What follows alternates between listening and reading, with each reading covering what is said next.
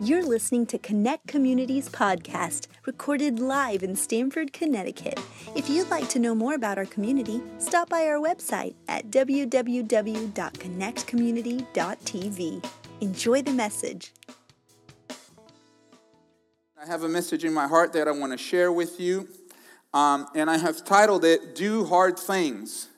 Do Hard Things. And I mentioned last week at the end of my message, I shared a message titled You Belong last week, and I mentioned that this week's message was connected to last week's message, but the message last week was about the great lengths that Jesus went through to make sure a community that was seen as less than, a community that was seen as a group of people that did not belong to the Jewish heritage. Jesus went through great lengths to make them belong, and he bridged that gap. And in that, he shared the mission of his ministry. Not only that, in that he shared the heart of God for every single one of us, the heart of God for mankind. And the heart of God for mankind, the end game of this whole thing, it's very plain and simple. There's no secret about it. God wants you to fully belong to him, with all your faculties, with all your thoughts, with all your whole self. But also, God wants us to belong to each other, to belong to one another. And that was the heart of the message last week. And the reason why I shared last week's message before this week, because this week, really, it's a prequel. Last week's was the sequel, but I wanted to share the end from the beginning to make a point. That sometimes when you start something, sometimes when you begin something, you got to know where you're going. You have to know the end. You have to know the direction that you're going. It's vital for us to know the end game. And the end game, again, with Jesus and God and this whole thing that we are here for is no surprise. God wants us to belong to him and belong to others. So today I want to continue with this idea, but take more of a focus on what it takes sometimes for us to live this kind of life that we want to live. What it takes sometimes. And sometimes it takes us engaging and doing things that are hard, that are not easy. And considering the final objective will really help us with that. And the proof is that we have witnessed many times, right? When people engage in a task or a project without really knowing where it's going in the end. You know, probably you've witnessed that sweet young couple that really wants to have a baby, and, you know, all they want is just to hold and cuddle that little child and just have him in their arms the whole time. And every parent here in the room knows that if you have a baby, you're not just going to spend your whole time like this, cuddling that little child and gazing at the beautiful child. You're going to spend most of your time changing dirty diapers, washing, cleaning, cooking. And the times that you will be required to hold a baby are probably the times that you don't really want to hold a baby, say 3 a.m. Those are the times that the baby goes like, yeah, you can hold me now. You can hold me now. The other thing that's important to consider, you got to consider the end game, man.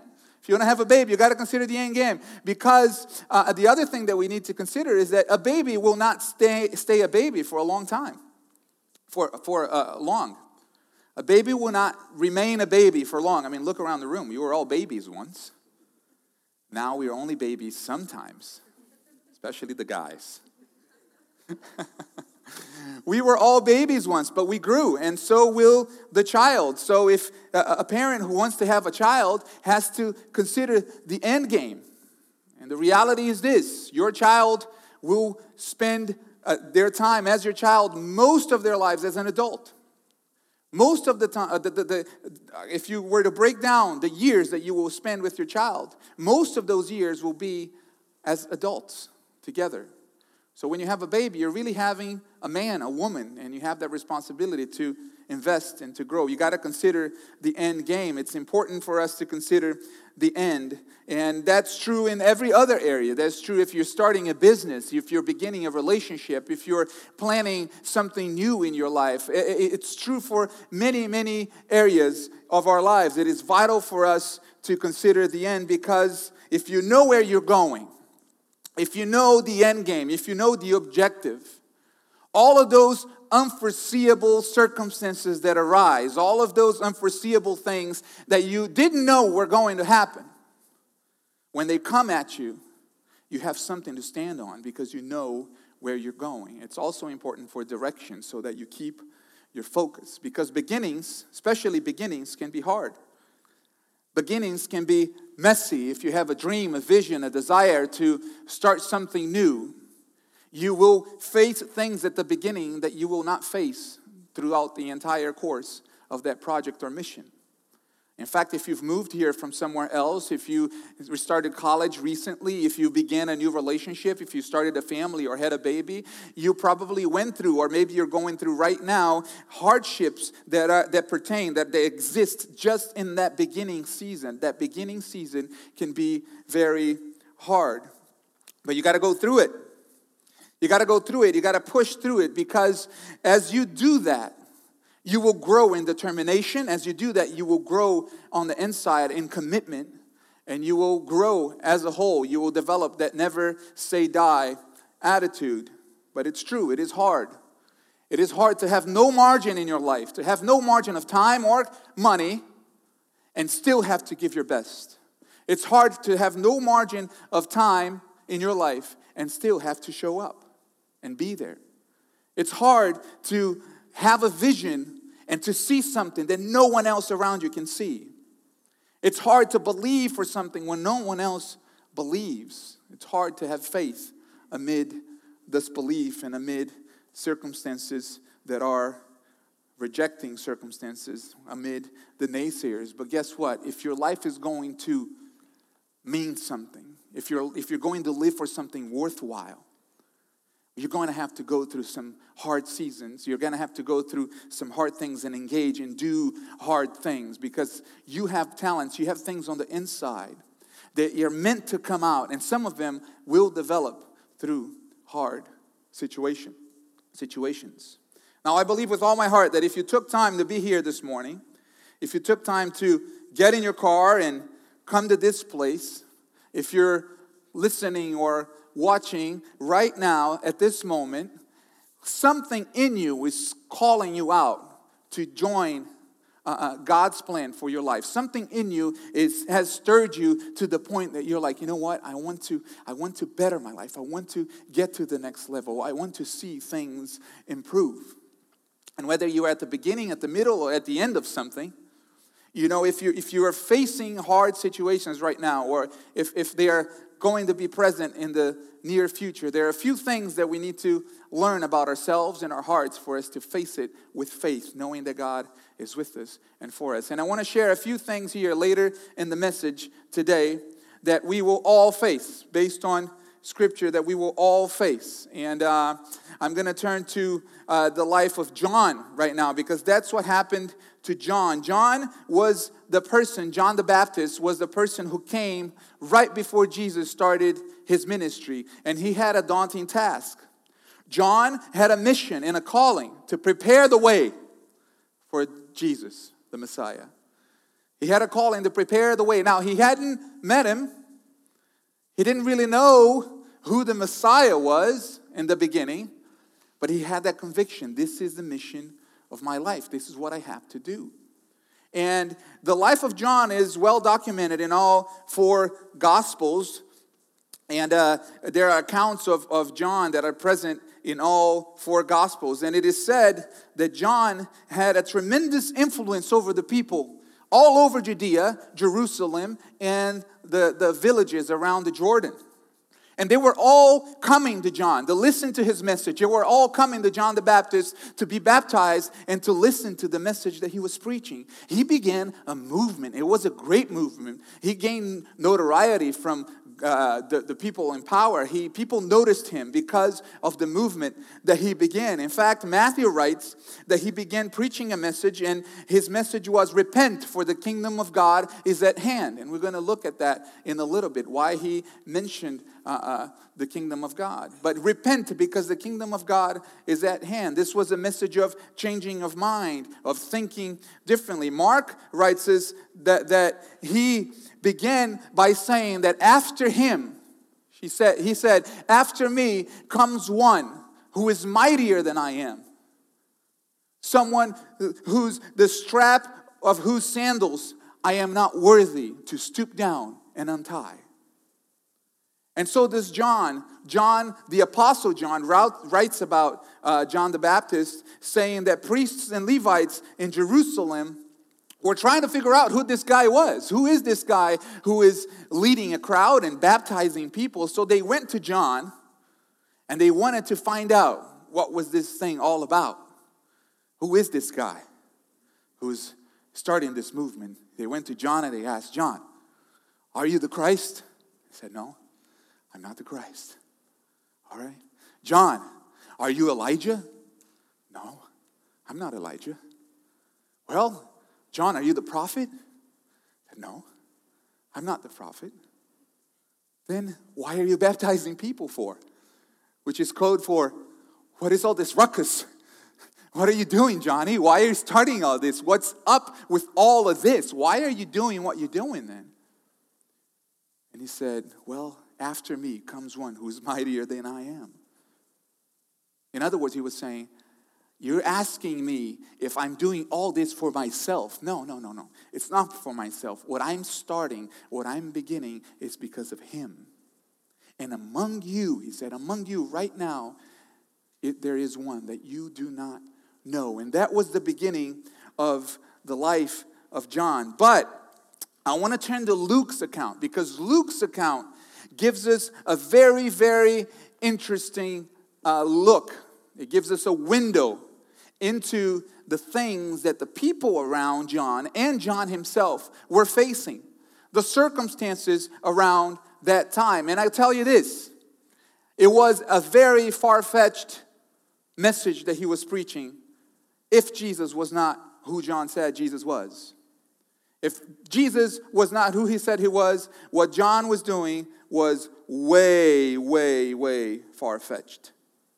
So let's look at Luke, because Luke writes what he says to be an orderly account. He did his research. Luke was not only a medical doctor, he was also a historian. And he writes very specifically, and he begins the chapter 3 of his gospel, chapter 3 of Luke, verses 1 through 3. Let's look at that. Look at how he writes. In the 15th year of the reign of Tiberius Caesar, Pontius Pilate being governor of Judea, and Herod being tetrarch of Galilee, and his brother Philip, tetrarch of the region of Iturea and Trachonitis, and Lysanias, tetrarch of Abilene, during the high priesthood of Annas and Caiaphas, the word of God came to John, the son of Zechariah, in the wilderness, and he went into all the region around the Jordan, proclaiming a baptism of repentance for the forgiveness of sins.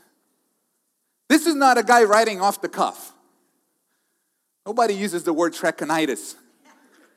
If you're just writing off the cuff, all right? Trachonitis, what is that anyways?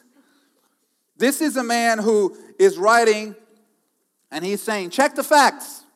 This is when it happened. It would be like you, if this is your first time here, it would be like you asking around and talking to people who were here from the beginning and getting stories and testimonies from the witnesses that were here, our team that began this church. And you went home, started your word processor, and began to write, in the 7th year of the presidency of Barack Obama, Donnell Malloy being the governor of Connecticut, and David Martin being the mayor of Stamford, Connecticut, Connect community began gathering at Ripple One Middle School auditorium to share the good news of Jesus Christ. In other words, you're saying, check the facts. 2,000 years from now, people can go like, no, Connect community didn't really exist. And they will look at your text and go, wait, in the 7th year of Barack Obama, something going on. There was something going on. That's what Luke is doing here. He's saying, check the facts, go back on the records, and you can see not only that this happened, but you can have you can know what was going on around this situation. And that's what I want to spend a little bit of time right now giving you the context of what John had to face to start, to begin, the hard things he had to go through to begin this movement that has reached us here today. He went through some hardships and he did something really hard. According to John, or according to Luke, This took place in the year 29 AD, because the 15th year of Tiberius Caesar was the year 29. Tiberius was an emperor of Rome, and he was the emperor for 23 years, from years 14 through year 37 AD. And Luke begins describing what happened in the year 29. Now, Tiberius started as a somewhat altogether emperor. He was somewhat okay compared to the other emperors. You know, he began his reign with a focused idea of making Rome powerful and rich. He focused on power and wealth for the empire of Rome. He wanted his lineage to last as long as possible. So he began his rule by securing the empire and investing into the navy. He built a powerful navy, and he secured a lot of wealth for the empire. He also stopped the gladiatorial games, and he abandoned a lot of the extravagant practices of respect for his office. So in that, he gained respect. In that, a lot of people admired him. But this was not a bed of roses here. This was not a beautiful paradise. This was a power play. He had power in mind. And by the time John the Baptist began his ministry, began proclaiming the gospel, Tiberius was 69 years old. And a few things had gone wrong with his plan. Mainly, a lot of his successors, the ones that he wanted to succeed in, had died, including his son. And so he retreated. He retreated with his guards, and he moved the base of the Roman Empire to Capri, and he established, history tells us that he established his base in Capri, and by then, he became a disfigured, really ugly person physically, but also in his heart. He was really ugly. He was killing for pleasure. He was oppressing the people and doing a lot of bad things. And this is the reality that John the Baptist walks into. And there were a couple of specific developments that we learned from history that affected the Jewish people specifically. Firstly, there were on account of 4 Jews that plotted to steal the treasure of a woman, Tiberius expelled all the Jews from Rome.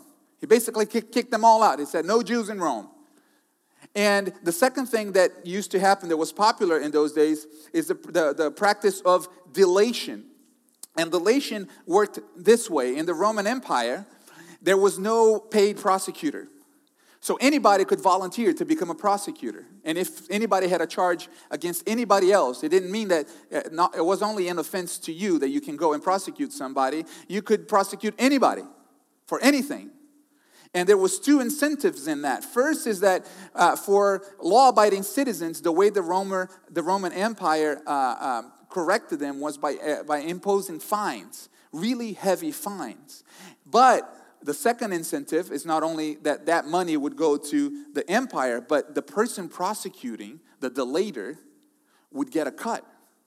They would get a commission. So there was a double incentive for those people to prosecute. And what that resulted was the thumb of the empire hard on the people. You got to walk on the straight and narrow, because if you don't, there's an opportunity for the empire to gain wealth on you, and there's an opportunity for people all around you to volunteer and accuse you. And what happened to is that people began to come up with fake accusations against other people just so they can get the cut from that fine. And they became career delators. They became career prosecutors, even though it was a volunteer position. All that to say is that corruption was rampant.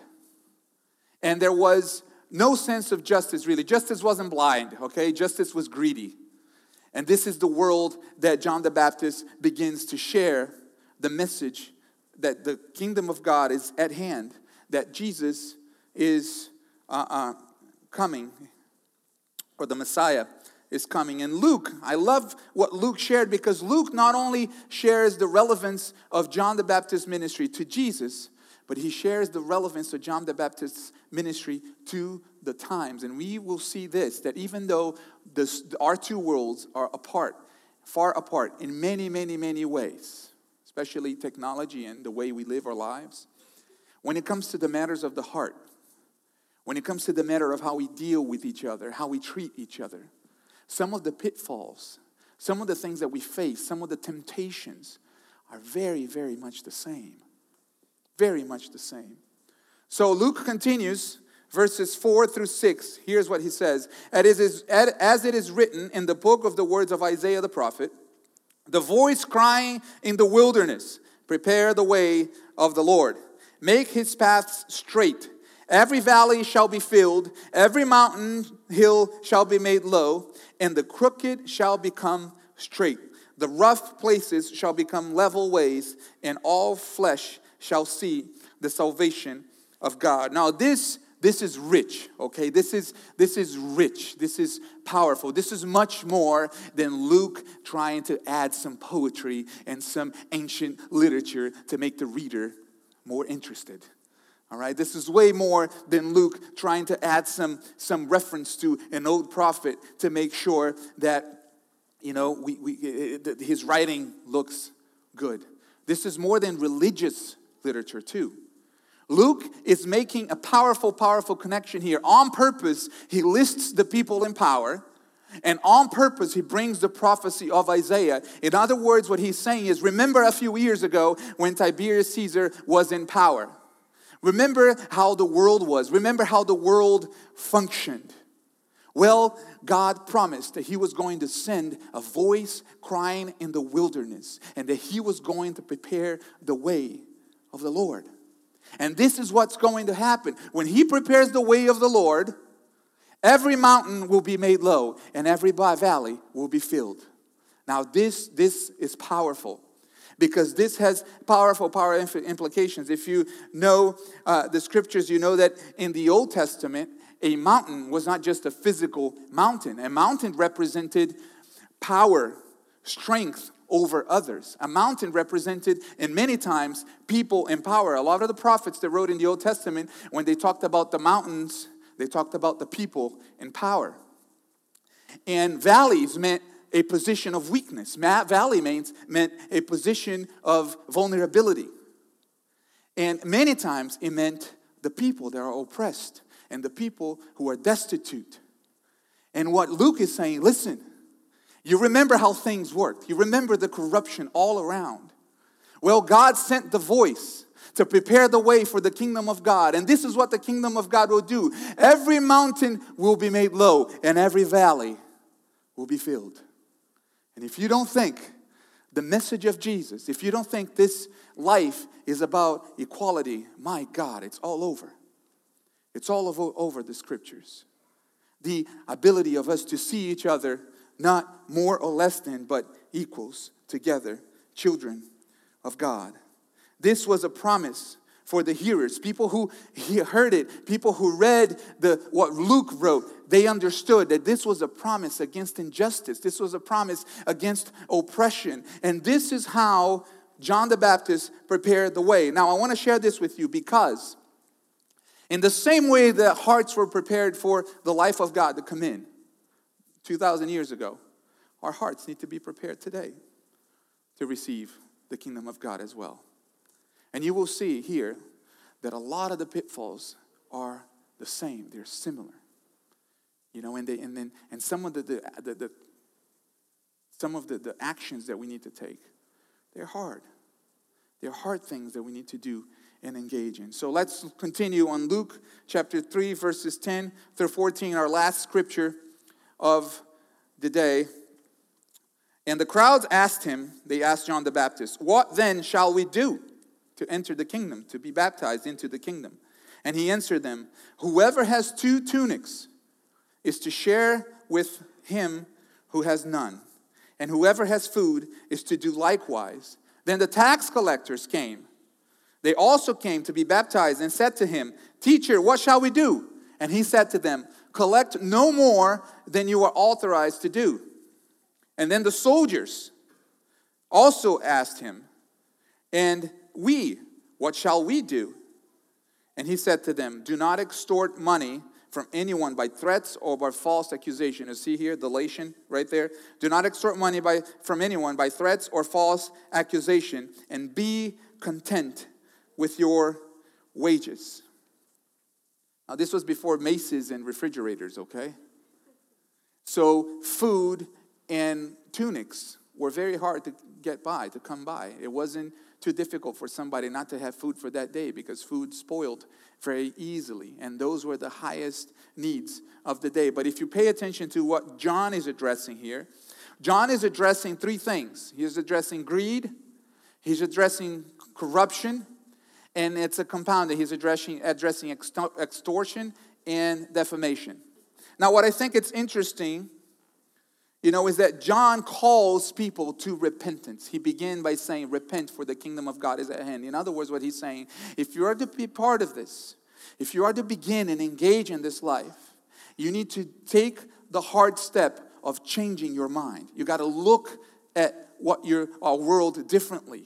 And this was a world that was surrounded by bad practices and greed and corruption and extortion. And he's looking at these people that have the power. They are mountains. They have the power to suppress and oppress people. And he's saying, you shouldn't do that. In fact, you should care. You should look at people and see if there's any way that you can help them. So in addressing these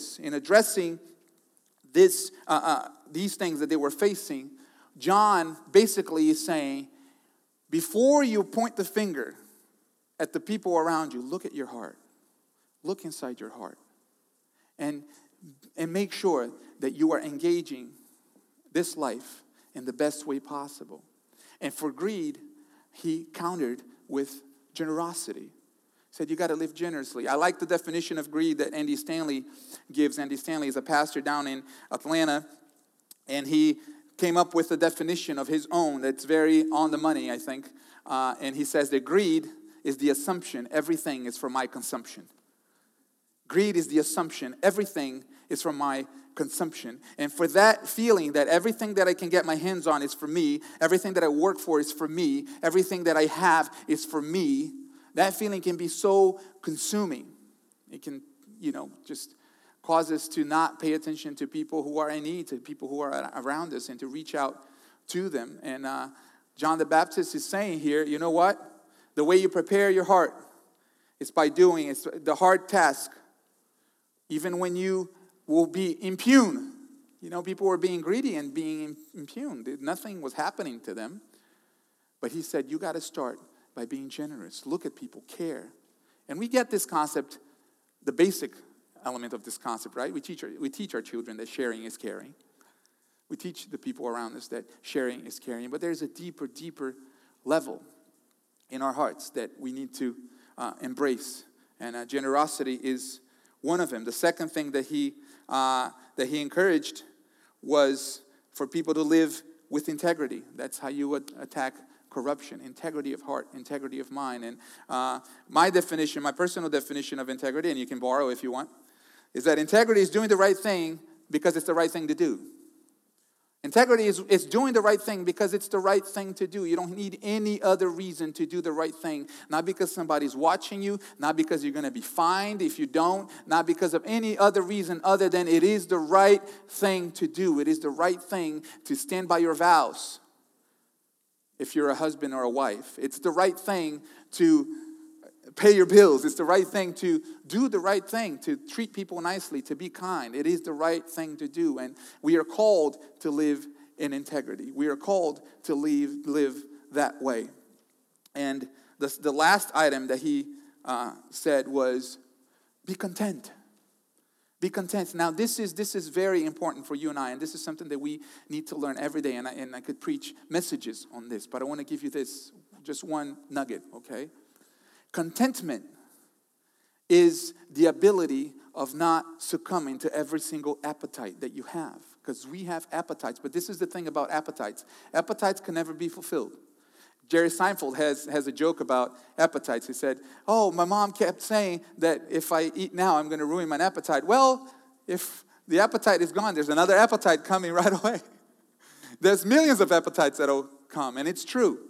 An appetite can never be fulfilled. If you're hungry, you eat, you're going to be hungry again.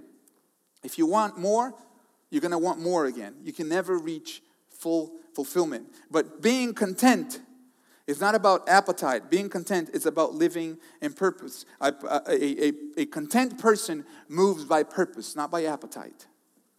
And this is what John preached. And now this is what I think is interesting, all right, looking at the full circle of what happened.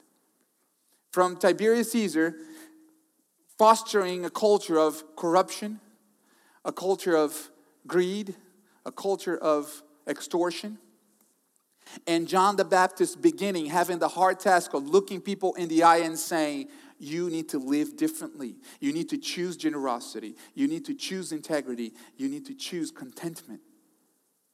In less than 300 years, this is amazing. In less than 300 years, the person sitting on the seat of Tiberius Caesar, his name was Constantine. He was the emperor of Rome. Less than 300 years later, he professed himself to be a Christian. This movement took over the entire community. This movement took over the world, the entire world. And my encouragement for you today is this, okay? We're living 2,000 years later, and this is a broad message, right? But 2,000 years later, aren't these elements that we still face? Every time you begin something, when you find hardship, you can trace it back to these three things: greed, corruption, and defamation. Those are the three reasons Jesus went to the cross and was killed. Those are the three reasons many of the apostles were killed: greed, corruption, defamation. And now, my challenge to you this morning is to live a life where your eyes are open. And if there's any opportunity for you to be drawn into these pitfalls, you may do the hard thing of rising above it and say, you know what? I'm going to live generously. I'm going to pay attention to those around me and offer what I can to help them. I'm going to live with integrity. Even if nobody's looking, even if nobody is asking me to do, I'm going to do the right thing because it is the right thing to do. And you know what? I'm going to live content. Content with the life that God has blessed me with. Content with the things that I have right now. And that doesn't mean that you're not going to progress. That doesn't mean that you're not going to take the next step. That doesn't mean that you're not going to reach your dreams. What it means is that you're going to live by purpose and not by appetite. What it means is that you're going to live a kind of life that you are guided and directed by God, not by simply the passions and the whims of the flesh. Do you receive it this morning? Amen. Would you mind?